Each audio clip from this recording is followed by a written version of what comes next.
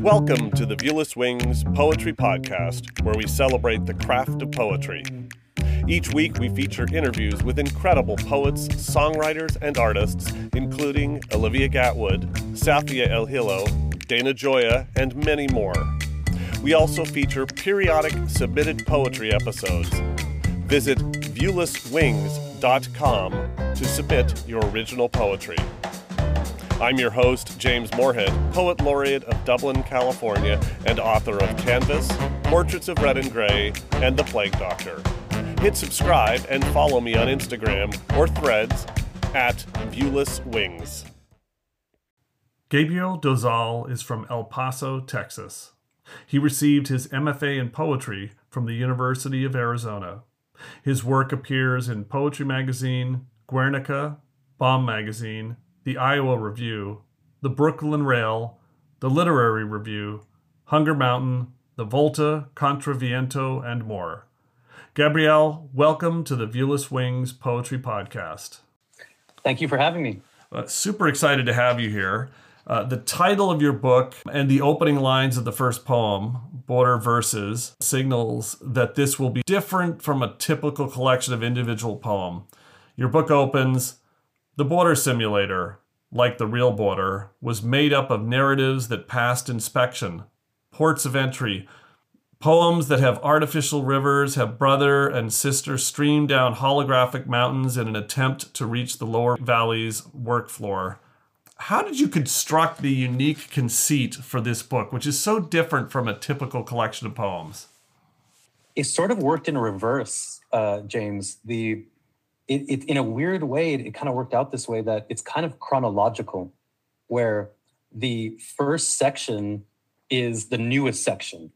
So like reverse chronological, right? And then the last section were kind of like the first poems I wrote in this border simulator kind of like journey. I kind of wrote up to that point, like Border Verses, the first poem was one of the last poems I wrote for the collection because I was trying to give the reader an entrance into the world and an entrance into these characters the best way I could, right? I mean, it's not a fiction book with characters that are fully developed and fully formed, right? It's not a deep character dive, right? They're kind of like these broad characters and figures. But I wanted that conceit for the book because I guess it's my love of short fiction also. Sort of like Amy Hempel, Yannick Murphy, they kind of come from this American short story school, like the Gordon Lish kind of short story school. I love the speed in which that moves. There's something that feels like poetry to me from that kind of Gordon Lish school. And I love the conceit of having a character and a narrative for the reader to have something to hold on to as they go through the book. I wanted to give the reader as many footholds as possible into the world. Well, I would have had no idea that you basically wrote it reverse chronological. Sandra Longhorn, I read her book, which is started the exact opposite way. It was she was on the podcast recently, where this narrative was written in the flow of the story with these rich characters. So that was very well done because I would have never have guessed that in a million years. It fits together. It feels like you wrote it in that order. Neat. Well, going back to characters, so the border simulator is built around multiple characters, brother and sister, Primitivo and Primitiva, the border and the simulator as distinct things, the fence, customs, crossers, and more. I mean, there's a real collage of characters. Through a designated lens, a depth filter is in effect, you write. Customs has the ability to appear in dreams and attack the dreamer. A sorting algorithm of morality. No, mortality. What was your approach to constructing these characters, even if loosely so, to finding and crafting their unique voices? And they definitely all have unique voices. I think voice was something that was really important to me. And I think that's something I borrow from Elfriede Jelinek. She's Austrian playwright and novelist. Elfriede Jelinek has a huge influence on me. And all of her plays, all of her novels are very voicey. It's like a a collage of voices, sort of like you say. And so I wanted each character to have this specific colloquial voice, this kind of like off the cuff, but still lyrical voiciness to it. And I think, you know, I wanted readers who not just love poetry, but also readers who might not necessarily read poetry all the time to have access to it. And I think the voice is one trick I have to make it hit with readers who don't usually read poetry, right? I kept thinking, I want my Tio Alberto to be able to read this book and to be able to enjoy it, right? My Tio Alberto, he didn't graduate high school. He was a groundskeeper his whole life, but I want him to be able to pick up this book and connect with it. And I think the voiciness is one way I can try to achieve that. And I think that you were very effective in having so many characters, which is in a way almost breaking a rule of poetry. I think Billy Collins has said famously in his very direct way that as soon as a poem has more than one or two people involved, he stops reading it. And because he's super opinionated. Yeah, he said that at an event in San Francisco. Of course, this is an entire book for the characters to be introduced, and I think that you don't overweight any given poem. Did you think about that in terms of the collage of characters across the arc of the book and the individual poems, and to what extent you're careful not to overload an individual poem with too many characters? Was that a conscious thing, or did it just work out that way? Well, I think it worked out that way because the book also works in like repetition and recycling and remixing, right? Phrases pop up back and forth, right? So I think there is more characters than usually found in a book of poetry, but the language play, I think, helps the reader stick with what is happening, where they're not confused or they're not unsure of where they are exactly, or maybe they are unsure, but I think I set up very similar platforms for each situation and each character that kind of get repeated and remixed. Cool. Well, we're going to introduce in a little bit your translator that worked on the book, and which is a fascinating element of this book. But we'll hold off a little bit to introduce her. But many books are translated into multiple languages. Just one of the things publishers do.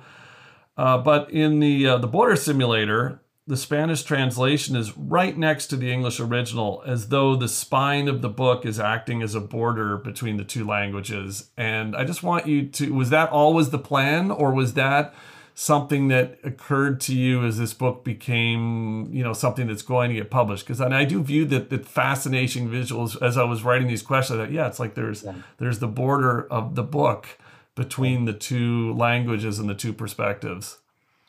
Yeah, so I really have to give it up to my editor, Nicole Counts at One World. I did not imagine this book, when I graduated from my MFA here at the University of Arizona. That's where I'm at right now. I didn't imagine it as a bilingual book. It was really Nicole Counts who came with that idea. And I sat on that idea for a couple of weeks and really thought about it, because it wasn't how I imagined the book coming out. But I also never imagined my book would get published on One World Random House. I never, that is like wildest dream come true. I was hoping like a tiny cool press would pick it up, right? And I was sending it out for years, and One World was kind of like the only ones who picked it up, or who decided on it. So I think part of what I was thinking was why I agreed to it was kind of like, why not? Why not make this? Why not try to add as much depth as possible to the book? That was kind of a philosophy in the poems themselves, right? I'm always looking to add another layer of depth, another, like I said earlier, foothold for the reader, something else that they can, consider, whether that's wordplay, whether that's this kind of like remixing. So I was like, you know what? Let's do that. And then it wasn't always set that it would be en face or open face like that, where English on one side and Spanish on the other. It wasn't that either. We went back and forth for a while as to whether it would be like a split book. Mm-hmm. But like you mentioned, James, what an amazing metaphor. What an amazing visual element. So I really fought for the open face translation, English on one side, Spanish on the other, so that your eyes could go back and forth, whether you speak Spanish or not, or whether you speak English or not. Maybe you're reading it just as a Spanish speaker. You can go back and forth, and you can see the changes, the way it gets morphed and shifted into the Spanish. I mean, Natasha has done a miraculous job creating parallels in the Spanish. There's a lot of puns. There's a lot of language play. There's a lot of jokes. There's references that Natasha has made parallels to in the Spanish. If you are an English and a Spanish reader, you get to see both of these worlds. And that in itself is like a border simulator, because growing up in El Paso, being on that border, I'm in touch with both of those worlds, right? You have your foot in both kind of a Latino culture and an American, United States culture, and you code switch between those languages. So I'm so proud of how the book has come out, and I think you touched on it, James. Like, just having that spine being that border that separates creates so much fun ways for the reader to interact with the book. Oh yeah, it's so different. It's unique, and it's always good to have, with so many books that are released every year, to have something that makes it unique. So it's a brilliant decision. Yeah, thank you. So going back to the border, its contradictions, the anti-immigration politics that have been rife for years, and U.S. dependence on undocumented workers. All of these things are reflected in this book. You've managed to capture these themes through the eyes of Primitivo and Primitiva, while doing so with wit and winks to the reader. In the short poem, "You love emblems and flags, don't you, Primitiva?" you write. "The flag of the border is its fence. It's the longest flag you've ever seen, rippling across the border. Where do all your fences live?" "All my fences live in Texas." How did the voice and tone of this book emerge through the editing and revision process, particularly as books of poetry are typically written over years? Yeah. You don't necessarily have any idea that they're going to be a collection until later on down the line. And in your case, the critical first poem of the book was written at the end or near the end. So, right. How did the tone and voice emerge? And then how did you have to go back and sort of revisit poems once you had a clearer image of the book that they'd be a part of, if you ended up having to go back and revise them? Yeah. So, I mean, this is where, as you know, James, any book of poetry or prose there's a whole world of people behind the book. It's so here at the University of Arizona's MFA program, I wrote in a practice poem the phrase border simulator. And kind of one of my mentors here, Andrew Monson, who's a great nonfiction writer, he saw that and he circled that phrase and he was like, "This is a really cool idea. Follow this, follow that trail." So from there, I started creating sort of like an algorithm of ways to write border simulator poems. At first, there were no characters and everything was in the second person, or it was addressed to you. And that's why the last section is the only you left in the border simulator. Those were the first sort of border simulator poems I wrote. And then I thought about adding the characters and adding the world. And I stayed in that mode throughout my MFA. So starting in about 2016, 2017 is when I started writing border simulator poems. And I just stayed in this mode where I wanted there to be those winks to the reader that you're saying, right? These pop culture references, all my exes live in Texas, but no, it's all my fences live in Texas. I wanted there to be lots of language play. I wanted there to be lots of playfulness and voiciness, because also that reflects the border I know. If you just know about El Paso or border cities through the news, you only hear about kind of the negative things. You only hear about the terrible difficulties of migrants trying to cross the border. Or in 2008, you knew about how Juarez was the murder capital of the world. But I wanted the playfulness, the vividness, the life, the jokes, the puns, the wordplay that happens on the border to show both of these worlds sort of together. So yeah, like that voiciness, I think, is part of that goal. Cool. Well, the border simulator also has a surreal quality, a border that both is and isn't a place. There are plenty of places where the border doesn't exist, you write. Primitiva was only interested in creepypasta stories about the border. But what is so creepy about the border simulator? It was creepy because of how quickly the definitions took refuge in the crossers. What was your thought process about when to be concrete and when to be surreal when crafting this narrative? Because I think if it was as surreal as it is at points the entire book, the reader would probably be thoroughly confused. And if it was concrete the whole time, it would be too much documentary and not enough poetry. And getting that balance right is super tricky, which I think you've done effectively here. So talk about that, getting that balance between surreal and concrete. Yeah, thank you, James, for your close reading, and for like just engaging with the book. This is like our first podcast together, me and Natasha. So it's so great to hear you engage with the book in such a smart way. Part of that balance, on the surface, absolutely, this book is about the U.S.-Mexico border. But one of the other kind of like Easter egg hidden themes is how we live our lives through screens.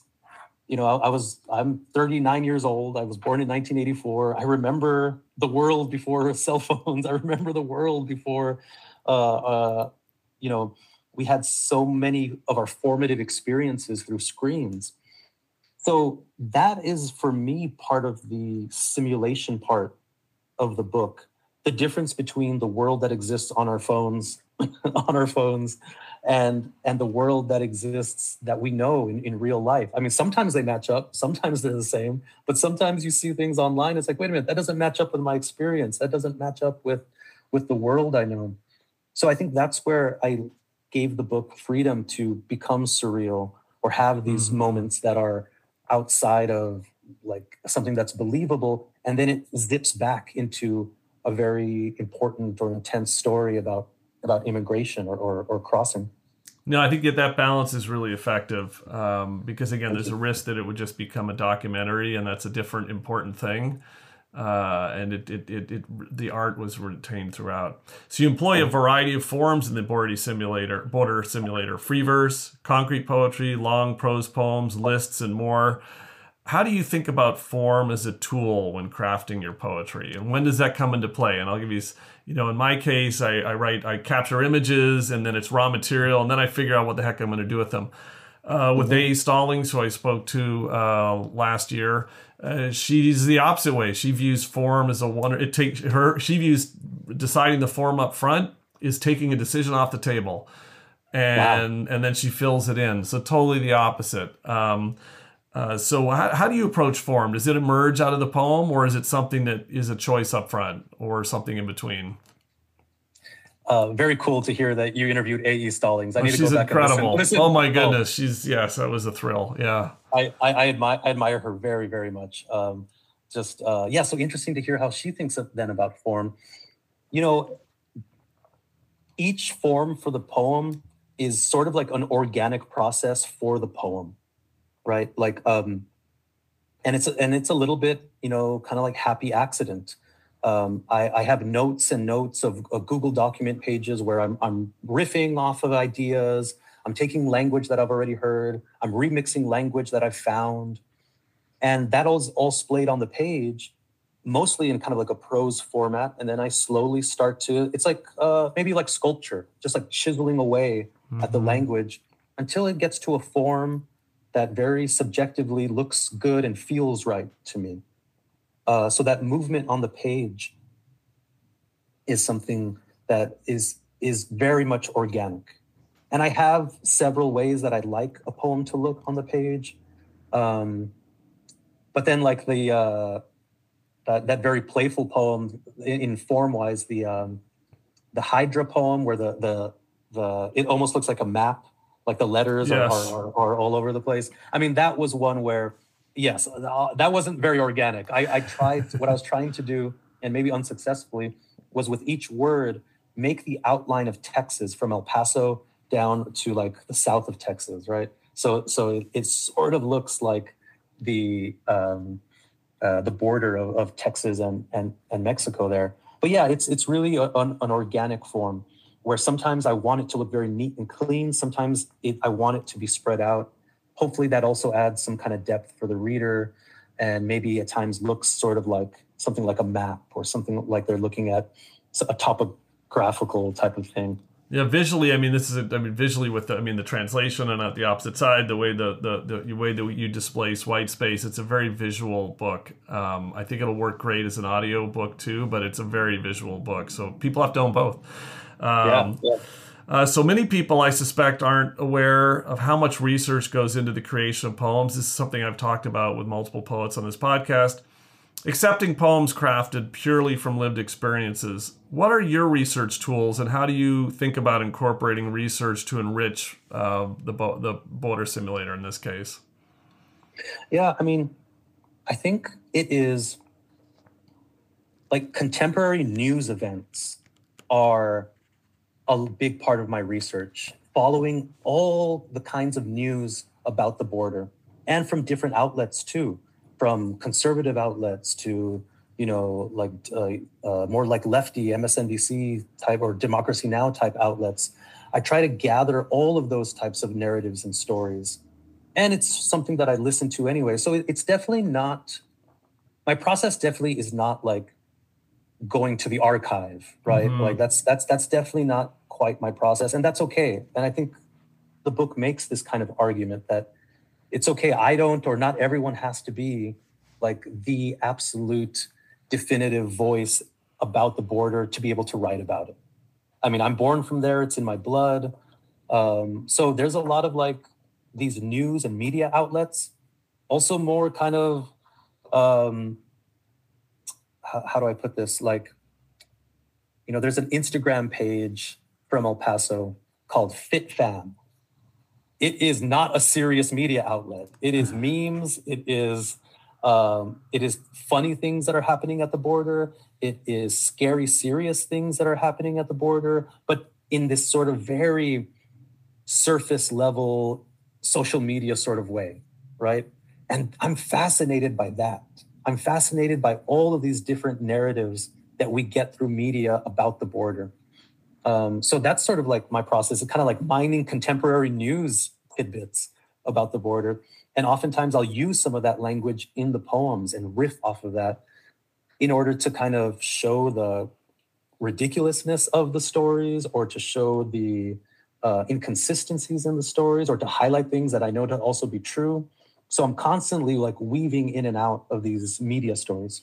Yeah, contemporary news stories are a terrific raw material for found poetry. Absolutely. I had a chance to interview a member of the band Love and Rockets recently, and Daniel Ash, and he exclusively uses a found poetry technique by a cut-up method to take headlines from more sensationalist type of outlets and use that as raw material. It's very cool. So a couple more questions before I hand it over to you and Natasha to read selections from the book. The titles of many of the poems are mini poems in themselves. A couple of examples. Customs are waiting for me with their lassos and zip ties. And Dear Crosser, did you know that you're not your body? These are two terrific examples of your wonderful titles. How do you approach crafting compelling titles from your poems? Something that can be a real struggle for a lot of poets is getting the title right. Yeah, I had a process where it's a very simple process. It's not that revealing or amazing, but oftentimes the first line, I would write a poem, it didn't have a title, and then that first line would just become the title, right? So in that way, they do feel almost like poems in themselves, or lines of poems by themselves. I got a kick looking at the first time I saw the table of contents in the arc, or in the preview of the book, and just reading that almost as a poem. Yes. Reading the introduction. Now that would be wonderful, having the table of contents be so carefully constructed with the titles of the poems that itself is a poem. That's where, I mean, as poets, we're almost masochistic in our approaching language challenges. That's an interesting one. I'll have to put that in the back of my mind. A book where the table of contents truly works as a standalone poem. Anyway. Yeah, that's an amazing idea. Absolutely. So there are moments when the surreality gives way to anger. From "You can't un-Latino me," you write, "The border is a tactic and a symptom. It accuses you of committing the crime it's committing. You of landing what it's lording. There's a border, and then there's a hidden border, one I can only access through murmurs." There have been many, many poems written about migrants, immigration, countries, how countries police their borders, that are visceral, that are howls. You have, for the most part, as I mentioned earlier, woven that anger into the poetry without being explicit. How do you approach the balance of crafting poetry that works as poetry and communicating the challenges that are at the issue of this poetry without losing the poetry in the process? And I've talked about that with multiple poets that I've had in the podcast. Safia El-Hilo is one good example of that, where, they write about some very serious issues, but don't overwhelm the poetry with the issues and lose the power of it in the process. Yeah, that's such a good question, James. And I think that poem, I'm really happy that you picked out, because that is, I think I was talking to my wife about this earlier in the week. Like, I feel like I'm not an autobiographical poet. Like, I'm not writing about very personal things in my life. But that title is probably the most personal title, or the most personal poem in the book, because it's something that I felt. And yeah, it almost does touch on like this kind of like feeling of anger, because I think being from the border, you struggle with your identity in terms of how Mexican you are, or how Latino you aren't, and then how American you are, or how American you are not, right? So that's kind of like my defiant. You can't un-Latino me, no matter how hard you try. You can't. No one can take that away from me. But sort of going back to what I was saying earlier in one of your previous questions, I want in every poem, even in one where there's this kind of like frustration or anger, to be playful in one way or another. And also it creates this very interesting tone. A big influence is also Daniel Borzutsky, the poet from Chicago, because I think he hits this note also that I'm also trying to get at. It's dark humor. It's intense situations with playfulness mixed in. And I think that's one way where I can let the poetry shine, right? I can let the poetic elements sort of shine. And again, I mean, Elfriede Jelinek does this so well. She writes about Austrian history and Austria's Nazi past on like the darkest subject, but she does it in this amazing lyrical, playful way that is just something I've never quite seen before. And I love that intensity, or that clashing of those two worlds where there's that friction. I think that's like it's very exciting for me. And I think it lets those more serious elements sneak up on you when they're not being, bashing you over the head. Although there's certainly very effective poems that take a totally different Howley approach, and it works. But I thought that was very effective. So I've interviewed several poets who have crafted books built on rich characters and a narrative foundation, and wondered what it would be like to see those books recrafted or performed in their original form as a play or on the stage. Have you thought about how the Border Simulator could potentially be staged? Because it screams out to be performed. Oh man, that I'm so happy you say that, James, because I would love for that to happen. And again, I can take notes I think I should have to put like money in a swear jar every time I mention Elfriede Jelinek or something. So I'm going to bring her up again, but she also influenced mine and Natasha's translation process. And here's one way I imagine it. And going off of Elfriede Jelinek again, she writes these dense texts that are called plays. They're technically that, but there's no set characters. There's no, it's just paragraphs. There's not even line breaks. She gives complete freedom to her playwrights, to the dramaturgist, to her translators to run with the language and morph it and shape it into characters if how they see fit. So I imagine it would be something similar in that way, right? I wouldn't imagine if it were a play that it would follow a similar type of arc from start to finish. I would encourage the dramaturgist or the playwright to cut up all the voices and create maybe even a new narrative based off of them.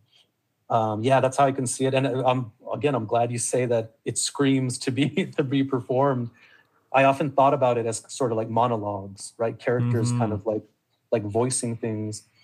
Maybe it lacks a type of narrative arc for a play. I'm not sure. That's not my forte, but I'd be very fascinated and interested in it becoming a play. I'm now going to welcome Natasha Tiniakos to join Gabriel. Natasha is a Venezuelan poet, literary translator, and scholar living and working in the United States after being granted political asylum. She holds an MFA in creative writing in Spanish from New York University and is currently pursuing a PhD at the CUNY Graduate Center, investigating Latinx and Latin American literature, sound, and art. She has published 2 books of poems in Spanish, Mujer a Fuego Lento, 2006, and Historia Privada de un etc., 2011. And now I'm going to pass the mic over to Gabriel and Natasha to read selections from The Border Simulator in both English and Spanish. Okay, this is Night 2, Primitivo Exits the Crypt. Suck the Texas out of my mouth, and then pass Texas into the mouth of the person behind you in line. They look like they're also thirsty for Texas. Crossers get the seconds. Us customs, the princes of catch and release, get the minutes. You can't take back what you declared, and you also can't take back the crossing, because then you're right back where you started. From customs mouth to the crosser's ear, language is expensive. Silence is expensive. The caravan of coffins has arrived. There is no way for customs to open every coffin, but they did open the one Primitivo, the undead crosser, was hiding in. He went into the casket alive, crossed the border, and came out something like alive. Primitivo shows his work. He points to his crossing. This is my work. This lets customs know he's alive. A simple equation that only a real crosser could solve. His dollar signs are also locked away. These crypto exchange rates refuse to stay in the crypt. If you listen closely, you can hear exchange rates rattling on the entrance to the crypt. We're here to exchange one crosser for another. Open Primitivo's coffin. This is where his tales of crypto also reside, and they're the richest narratives, the ones that have come back to life. How do you say anything in Spanish? Add an O. Noche 2, Primitivo sale de la cripta. Chupa el Texas fuera de mi boca y luego pasa Texas a la boca de la persona detrás de ti en la fila. Se les nota que están sedientos de Texas. A los cruzantes les tocan los segundos. Nosotros, aduanas, los príncipes del catch and release, nos quedamos los minutos. No puedes retractar lo que declaraste y tampoco puedes recular la cruzada, porque entonces regresas directo a donde comenzaste, de la boca de aduanas. Al oído del cruzante, el lenguaje es caro, el silencio es caro. La caravana de urnas ha llegado. No hay manera de que aduanas alcance a abrir todas las urnas, pero sí abrieron esa en la que en Primitivo el cruzante muerto viviente se escondía. Se metió al féretro vivo, cruzó la frontera y salió algo como vivo. Primitivo muestra su obra, señala el cruce. Esta es mi obra. Esto permite que Aduana sepa que está vivo, una ecuación simple que solo un cruzante verdadero podría resolver. Sus signos de dólar también están encerrados. Estos tipos de cambio de cripto se rehúsan a quedarse en la cripta. Si escuchas con atención, puedes oír el triqui-traque de los tipos de cambio en la entrada de la cripta. Aquí estamos para canjear un cruzante por otros. Abre la urna de Primitivo. Aquí es también donde sus cuentos de la cripta residen y son las más ricas narrativas las que han tenido que volver a la vida. ¿Cómo es que dices algo en español? Le añades una O. Customs are waiting for me with their lassos and zip ties. I'm a pile of judgment days crossing the border. I tried to organize the hours waiting in line on the bridge, but days travel over days and erase them. I organize my tears instead. I keep some in my coat pocket. Customs finds my years or tears, whichever. And my story tears up the costume agent. Customs agent, ay, perdón, till she's blind in one eye. She tells me she might be able to open simulation. Before customs lets me in, they need to paint my portrait. It's a slow process as they Niagara Falls through their post at the kiosk, revealing their daubs to themselves, for customs, like me, are made from hidden daubs of paint. The fence's eyes are located in its weaves, and I can feel its gaze. Yes, the fence looks at me just as I look at the fence. When you look at each other long enough, you start to influence each other's behavior, and the fence has seen me work for years at the border. The fence has seen me building it, the fence. My shadow is over there in El Paso, but I'm right here. Why didn't customs check its ID? What's so special about my shadow? It's not even me. Customs me espera con sus lazos y sus cinchos plásticos. Soy un montón de días del juicio cruzando la frontera. Intenté organizar las horas de espera en la cola del puente, pero los días viajan con los días y los borran. En vez de eso, organizo mis lágrimas, dejo algunas en el bolsillo de mi abrigo. Aduanas encuentra mis años o mis lágrimas, lo que sea, y mi historia conmueve hasta las lágrimas a la gente humana, a gente de aduana, ay perdón, hasta que queda ciega de un ojo. Me dice que quizás pueda abrir la simulación. Antes de que aduanas me deje entrar, necesitan pintar mi retrato. Es un proceso lento a lo que dan el salto ángel a sus puestos en el kiosco, revelando sus manchones entre sí, pues aduanas como yo está hecha de secretas unturas de pintura.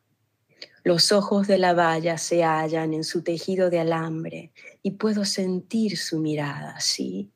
La valla me mira tal como a la valla miro.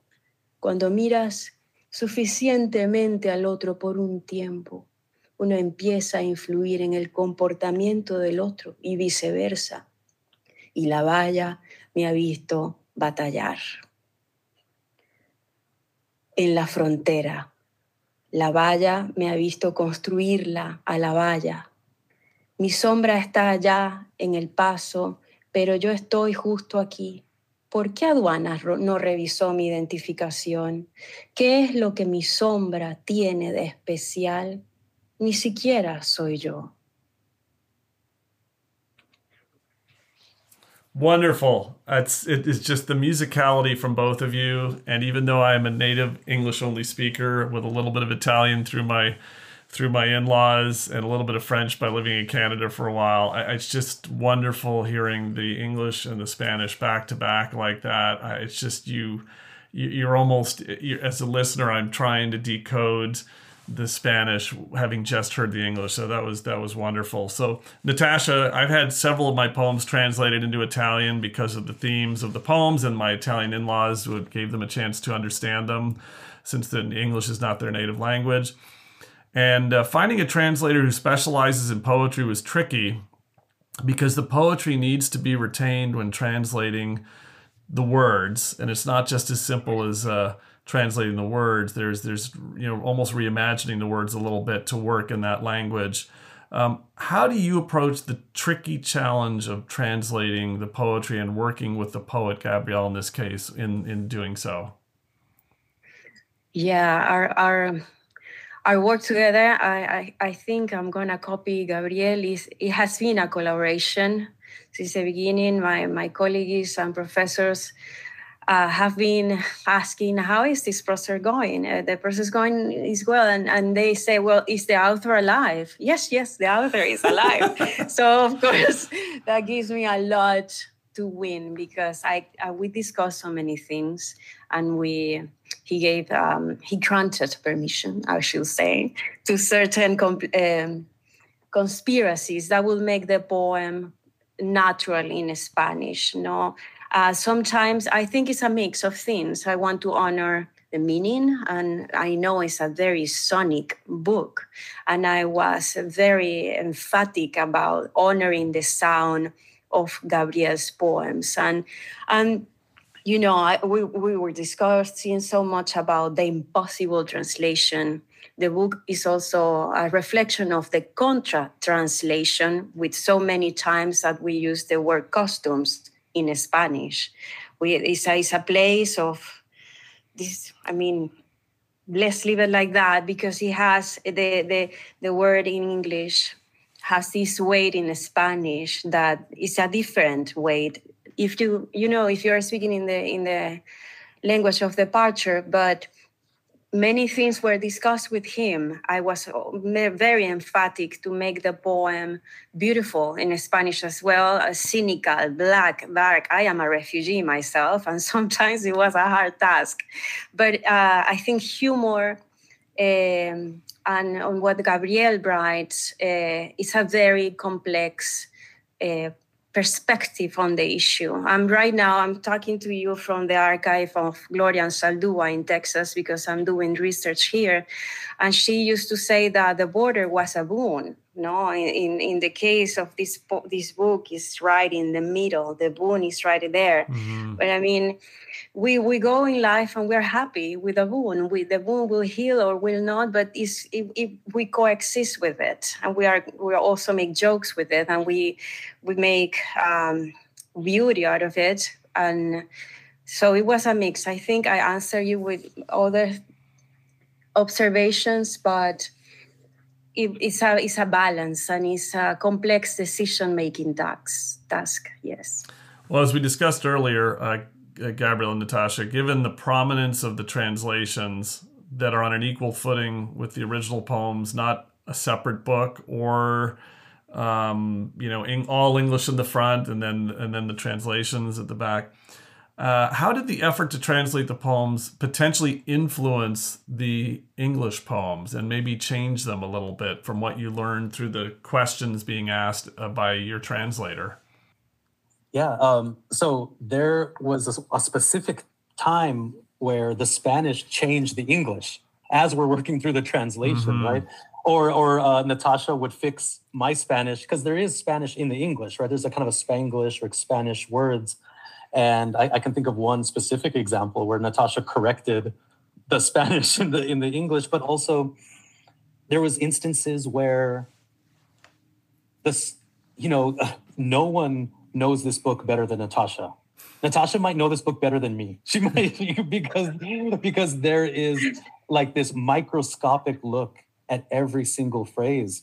Natasha helped me catch some things that didn't quite make sense. I'm like, oh yeah, you're right. There's two types of deodorant. There's a roll-on and then there's a stick. There's not a roll-on stick, because I had this phrase, this roll-on stick deodorant. But Natasha was like, wait, no, there's either roll-on or there's a stick. There's not both. And I'm like, you're right. You're absolutely right. also here, like kind of a sidetrack thing, but we got to put into the Spanish. I like that, Natasha. I think you used the word conspiracy, and I like this very much because we snuck things into the Spanish, almost as if we're sneaking words, as if we're sneaking language. For instance, "You Whom They Border." If you look at the title of "You Whom They Border" in Spanish, that's a very creative title. And that's because I was going for this sound, this "you who they border," right? And so Natasha was able to capture this. There was phrases that I didn't know existed. I was describing this phrase called shadow ban or shadow banning. Mm-hmm. When I wrote the poem, I actually didn't have the word for it, shadow ban. I just kind of had the concept of it, and I wrote about it in one of the poems in the book. But the word shadow ban appears in the Spanish. So it's like an updated version. It's like a timeline as well. So it's like it works through in so many dimensions. Hearing you read, Natasha, is just makes me so proud, Natasha. I think your reading makes this book better. It makes it amazing. I'm honored to work with you. And I'm honored that you and your editors gave the opportunity of your book to be in another world. You know, the borders, those are very fine now with two languages. No, so many. I can think of so many readers in this book that will be delighted that speak only Spanish as well. And I teach Spanish in literature levels in the US, and I bet your book will also be a delight for their study, and their pleasure. So thank you for the opportunity. It's always I'm in awe, which is a verb I love from English because of the sound. I'm at awe, in awe, okay. But because of this responsibility granted to me. I became a very close reader. I think the translator is the closest reader of a book, considering that I'm not reading in my native tone. So I become a researcher. I share with Gabriel this, James, that one of my ways to translate, I had many screens, and one of the screens had a live webcam of the border. So I could hear even the birds. I could see the sunset as it was happening, and it has been, for me, that technique was extraordinary. My senses were there in El Paso, in other cities with webcams in the border. So just a couple more questions. So what advice do you have from both of your perspectives for authors working with a translator or a translator working with an author to make that partnership as effective as possible? And this is a pretty unique example of that relative to what many translations are like. But what did you learn about making that an effective partnership from both of your perspectives? And Natasha, do you want to go first? See, I would like to call Holderlin, because Holderlin in a letter says, "Come to the openness, my friend." And it's cryptic, I think, but that invitation, "come to the openness, my friend," as I said, I'm honored to have this responsibility granted to me. So I was giving my generosity to hear what he thinks. I was open to suggestions, and I think Gabriel was open as well. And even all these pep talks before our Zoom sessions and the conversations we had were so rich. I think we were lucky, no? I don't know if this is the norm. What would you say, Gabriel? Yeah, I think, we got to hand it to Kelsey Venata, who is a mutual friend who put us together, because it really was a perfect match for this translation. So I don't know. I think it's a really individual. Your question, James. I think it's a very individual. It has to be an individual experience between the poet and the translator, because I did not want to have complete micro control of the translation, because of the nature of my book. That would have been as it was a very difficult, long process. It was an exhilarating process, but we worked incredibly hard on this translation, and Natasha worked incredibly hard. And because of the play, the language play, the puns, the specificness, I had to be open to all kinds of ideas and changes. And we had to be open to allowing the Spanish to go off on its own sometimes, which is kind of neat. It's kind of neat. The Spanish, like at times, has its own mind, has its own winks, has its own kind of conspiracies, as Natasha said. But the openness, like Natasha's saying, you have to be willing. You have to let go. You have to let go of the English version, and let the translator run with it. But I think we had that philosophy from the start that we would be open to any kind of changes and a playfulness that exists in the English already, right? So there's a playfulness in the Spanish and in the translation as well, and I think it's perfect. I think we've done an amazing job, and I'm very proud of it. Yeah, I think about a good translation needs to be a painting, not a photograph. Google Translate is more of an attempt to be a photograph. And just literally translate with some context, whereas with poetry particularly, it needs to be a painting. So I think that I don't speak Spanish, so I'm be curious to speak to readers who are bilingual or Spanish as a primary language to see how their experience will probably be similar, but it will be a different interpretation of that painting. So finally, what are both of you working on? Natasha, you've already hinted at it from your location right now, but what are you both working on that you're excited about? Me, well, I'm after my work with Gabriel, I have decided to understand that I live in this American tradition of literature. So I have reading, after a process, he has been, I'm reading reflections about translation, which is like you build your own theory. And also I have started to do some self-translation and understanding what you win and what you lose.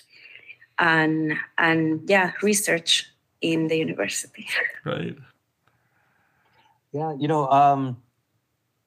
I'm teaching currently poetry and composition here at the University of Arizona, and I'm trying. This is my first book, and I'm trying to figure that out.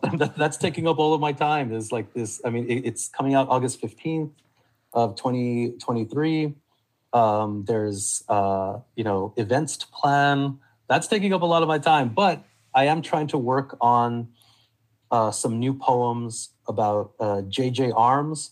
If you don't know, I won't explain right now who J.J. Arms is, but you'll have to look at it. He's a private detective from El Paso. Oh, wow. And my father grew up in like the shadow of his huge mansion in El Paso.